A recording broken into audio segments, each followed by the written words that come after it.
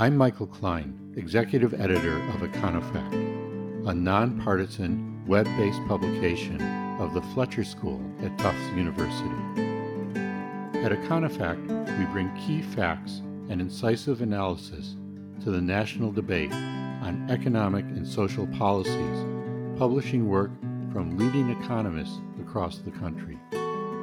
You can learn more about us and see our work at www.econofact.org.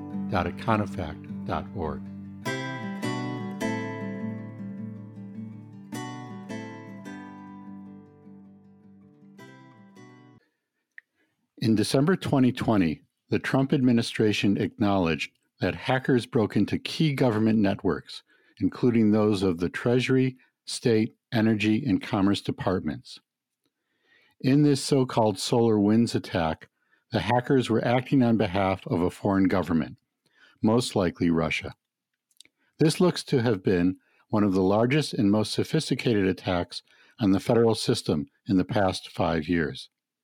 Of course, we have seen other examples of widespread cybersecurity breaches, such as in 2013, when attackers stole over 40 million credit and debit account numbers and personal information on an estimated 70 million customers from Target. Are cybersecurity breaches something that can be stopped, or at least limited? Or in our interconnected world, are businesses, governments, and individuals just going to have to learn to live with them? And how costly are these attacks from an economic perspective, as well as from the perspective of national security and personal privacy? To discuss these issues, I'm very pleased to be speaking with Josephine Wolff. Josephine is my colleague at the Fletcher School at Tufts University, where she is a professor of cybersecurity policy. She is also a columnist for the New York Times. Her 2018 MIT Press book has the striking title, "You'll See This Message When It's Too Late: The Legal and Economic Aftermath of Cybersecurity Breaches." Josephine, welcome to Econofact Chats. Thanks, Michael. Josephine, when we talk about cybersecurity breaches, I imagine this covers a wide range of different types of attacks on businesses, individuals, and governments. Absolutely. So when we think about the different types of cybersecurity incidents out there, we often bucket them into kind of a couple different categories based on the motivation of the attackers. So there's a big bucket, which is most of the incidents and breaches we hear about, which are financially motivated cybercrimes, people who are trying to make money by installing ransomware that demands a Bitcoin or other cryptocurrency ransom from the victims, or stealing your credit card numbers or personal information so that they can steal your money. That's what we often call cybercrime. And then there's another category of attacks that we think of as the espionage attack. So either political espionage, where a foreign government or other group is trying to steal political or national security information. And another category of that we sometimes talk about is economic espionage, where a government or private entity may try to steal intellectual property or proprietary trade secrets from an industry victim. And then finally, we have a category that we sometimes call cyber sabotage. And that would be something like the 2011 Stuxnet worm that targeted the Iranian nuclear enrichment facilities, where you actually use computer code to try and sabotage some piece of physical infrastructure or operations, not to profit financially, not to steal secrets, but to actually execute some kind of operation. Have we seen an increase in the sophistication of these three types of attacks as cybercrime, espionage, and sabotage over the past decade? I think we have, right? It's not a completely linear progression towards always more and more sophisticated attacks, but certainly the ones that we have seen that are really sophisticated, including the recent SolarWinds compromise, suggest that these are adversaries who are becoming more technically talented, who are building up more capacity and better experts in this space, and are able to deliver a lot of malicious code or malware in very subtle and very difficult to detect ways. So, as you mentioned, the intents of these attacks are different depending upon whether the hackers are part of a criminal network or working for or at the behest of a government. Do they tend to differ in their methods as well? Somewhat. So, certainly, you see when people are working for on behalf of a government, there's often a lot more willingness to do really expensive and time intensive things, whether that's designing a piece of code specifically to target one particular system or exploiting what we call a zero day, which is a vulnerability in a computer system that's never been exploited before. And if you want to buy those, they're quite expensive. So, we often associate those with government sponsored attacks. Whereas when we see sort of private entities or criminal networks operating on their own, they're usually thinking more about the bottom line. They're usually more focused on financial profit. And so often you'll see them going after the easiest victims, the lowest hanging fruit, thinking more about how they can get the most mileage for the tools that they've already got. What are the various types of costs to a business that suffers a cybersecurity breach, a cybercrime? So it depends a lot on the type of attack and also on the type of business. So if we think about something like ransomware, there's a very immediate direct cost for organizations that actually pay the ransom, right? There's that ransom.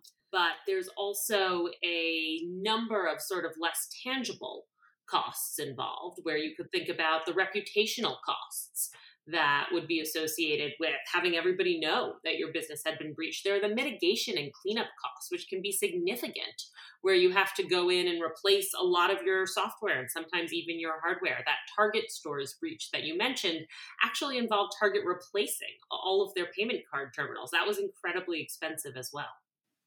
And it's not just the company that's the target of the attack that's hurt, right?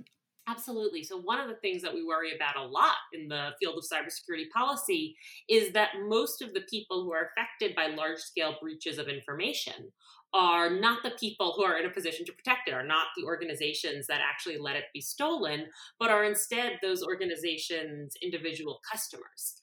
And those externalities, those people who have that negative impact, even though they don't have any control over the protection, are often the people we worry about most in the aftermath of these types of incidents, because the organizations don't necessarily have any strong incentives to protect their information better if the organizations aren't bearing the costs of losing it. I'm glad you used the word externality. As you know, that's a big concept in economics.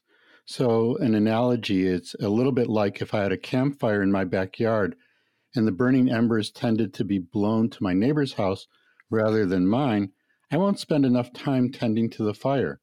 So that standard problem of an externality where people don't bear the full cost of their actions, or in this case, their inactions, is a problem that we see with cybersecurity. Definitely. Right. There's a big concern that organizations underinvest in cybersecurity because they look at the consequences and the costs of these incidents and breaches, and they say, you know what, that seems less bad than having to spend millions of dollars protecting our data and our networks. And part of the way they make that calculation is knowing that if there's some breach, there will be costs to them. They will have to pay to notify everybody who is affected. They may have to settle some class action lawsuits. But a lot of those costs, a lot of the actual identity theft or financial fraud is going to be borne by the payment card networks or the individuals.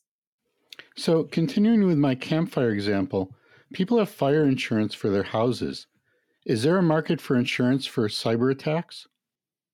Yes, there is. There's a pretty rapidly growing market for cyber insurance that we've seen increasing about 30% year over year in terms of principal payments. And it covers a whole range of different types of incidents, from data breaches to ransomware to denial of service attacks that actually take your computers offline. And it's really growing quite remarkably right now. So, are we going to see that Gecko advertising cybersecurity insurance sometime soon, you think? I think the question of when it's going to reach the personal market is actually a really interesting one. And there are some firms that are already starting to experiment with that, mostly just with very high net worth individuals. But I don't think it's impossible.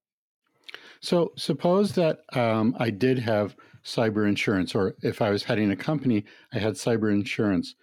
Is there a problem that if I have the insurance, I might not pay enough attention to actually protecting myself or my network? The problem that economists call moral hazard?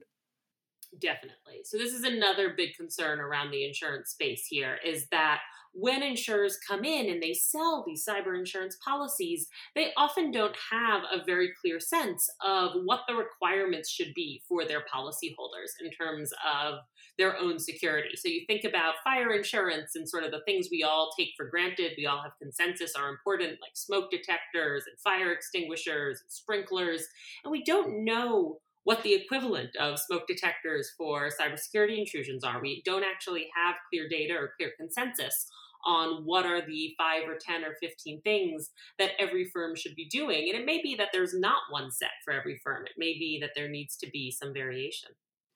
So I guess it looks like there are two issues here. One is that technically it's very difficult.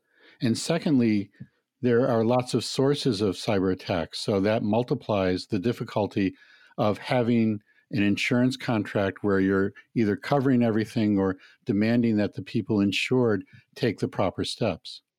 Absolutely. Those are both real problems. So when this happens, do insurers actually pay ransom that in a case of malware or something? Is that something that we've seen the insurance companies do?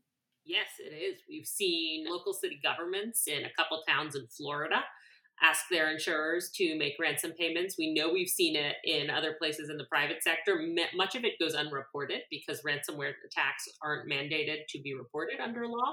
And so the examples we know about are mostly in the public sector where like a city council had to vote on it.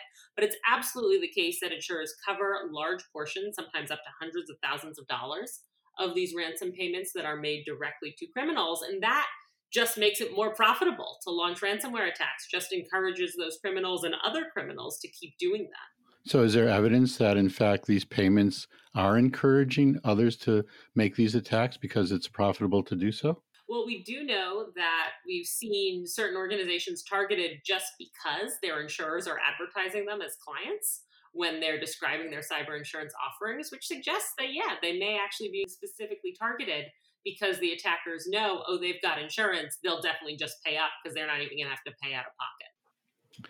So I'd like to shift the focus a bit now to the SolarWinds cybersecurity breach that compromised the U.S. Treasury, State, Commerce, and Energy departments, among others. What was the nature of this most recent attack, or at least an attack that we just learned about in December? So this is a really interesting and a really scary kind of attack for people who think about cybersecurity, because the way the SolarWinds compromise happened is the perpetrators didn't go directly after the networks of the departments in government that they were trying to get access to. They instead first infiltrated a vendor, that's the SolarWinds company, that sells software to many parts of the government as well as many customers. What kind of software does SolarWinds sell? So the software that was involved in this is a line of products called Orion that help companies monitor their network. So it's kind of security software. It's supposed to help you see what traffic is coming in, what's going on. So that's deeply ironic, isn't it? Deeply ironic, and even more ironic, the compromise happened through an update to that software. And you know how the security people like me are always saying, oh, you have to download all your updates, it's so important for security. Here's a case where that update was actually what compromised the entire system. Yeah, I know you've told me to do that. Should I stop doing that now, Josephine? Well, that's the fear, that everybody's going to read about SolarWinds and say, oh, these updates, they seem really dangerous because of how they were used in this case. So I imagine that attacks of this nature are really difficult to guard against. Absolutely, right? When we think about sort of the range of different ways that we advise organizations to take stock of their networks and their data flows and try to protect them, one of the sort of hardest, and we've known for a while, very important pieces to that, but we haven't seen play out as dramatically what happens is if it fails, is how do you know all of the different companies that are providing you with software, that are providing you with online services are also secure in what they're doing. And if you have amazing security, but those vendors are not secure, then your security doesn't matter at all because they already have access to your networks. And so the things that we advise in this space, like keeping a comprehensive inventory of all of your vendors and doing an assessment or an audit of those vendor security practices, are really time intensive if you have as many vendors as, say, the federal government does.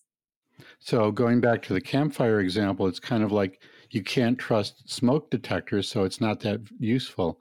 And in fact, the smoke detectors themselves might spark and cause a conflagration. Exactly. So, Josephine, you described the responsibility or the range of responsibility for the SolarWinds breach.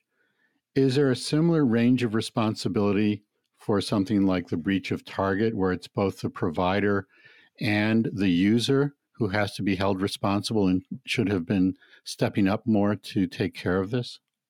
Yeah, I think Target's a great example of this because Target is actually also a breach that happens through a third party vendor. They have an HVAC provider who's doing the air conditioning and cooling in the stores, who has access to one of their online portals. And the attackers use that access from that HVAC vendor to get into the Target system and then steal all the credit card numbers for all of the Target customers. And I think, again, you see exactly that same complicated liability story where on the one hand, the HVAC vendor should have done a better job of protecting those credentials and protecting that access. But on the other hand, Target should have been much more aware of what was going on its networks and who it had given access to. So this is demanding a level of coordination that might make it very difficult to actually prevent these in the future. Yes, I think that's right. That if we're going to do a better job of preventing this type of attack, we need to have much clearer standards and expectations around how you're supposed to secure your supply chain and what that looks like. So what lies ahead, Josephine? Where do we go from here? Have there been any signs from, say, the new administration on how they may act on these issues? It's only been a few weeks, but have they given any indication yet?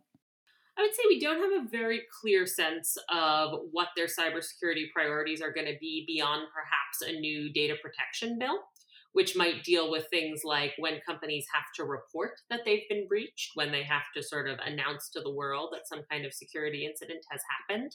I think in terms of recovering from the SolarWinds compromise, probably what you're going to see is the Biden administration try to do a very comprehensive overhaul of all of the computer systems and networks across the federal government to understand the scope and the scale of what's been compromised and try to weed out all of the infiltrated systems and make sure that they're secure. And then looking a little longer term, I think where we go from here is to thinking about how do we address supply chain security for cyber risks in a more comprehensive and systematic way moving forward.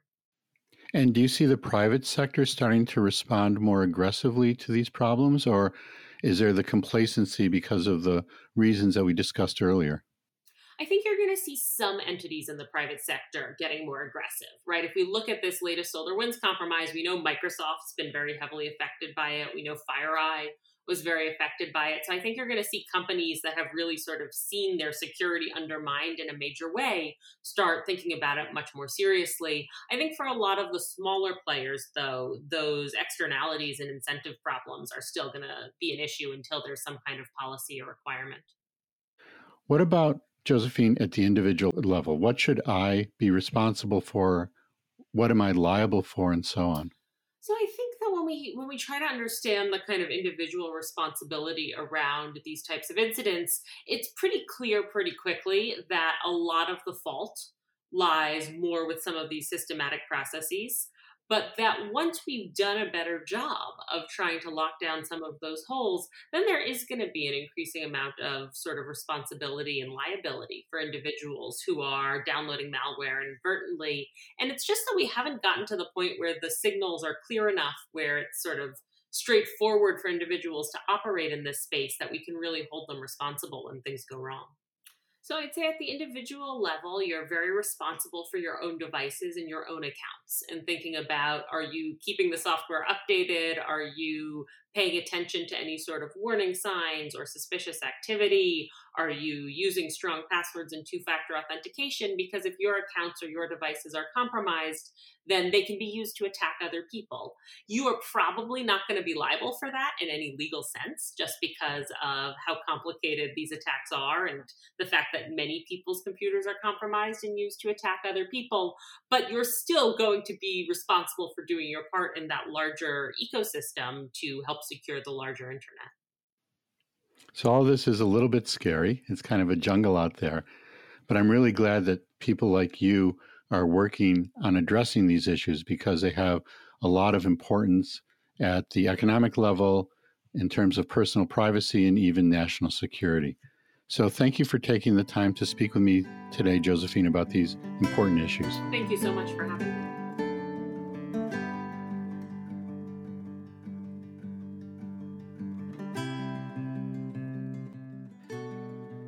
This has been Econofact Chats. To learn more about Econofact and to see the work on our site, you can log into www.econofact.org. Econofact is a publication of the Fletcher School at Tufts University. Thanks for listening.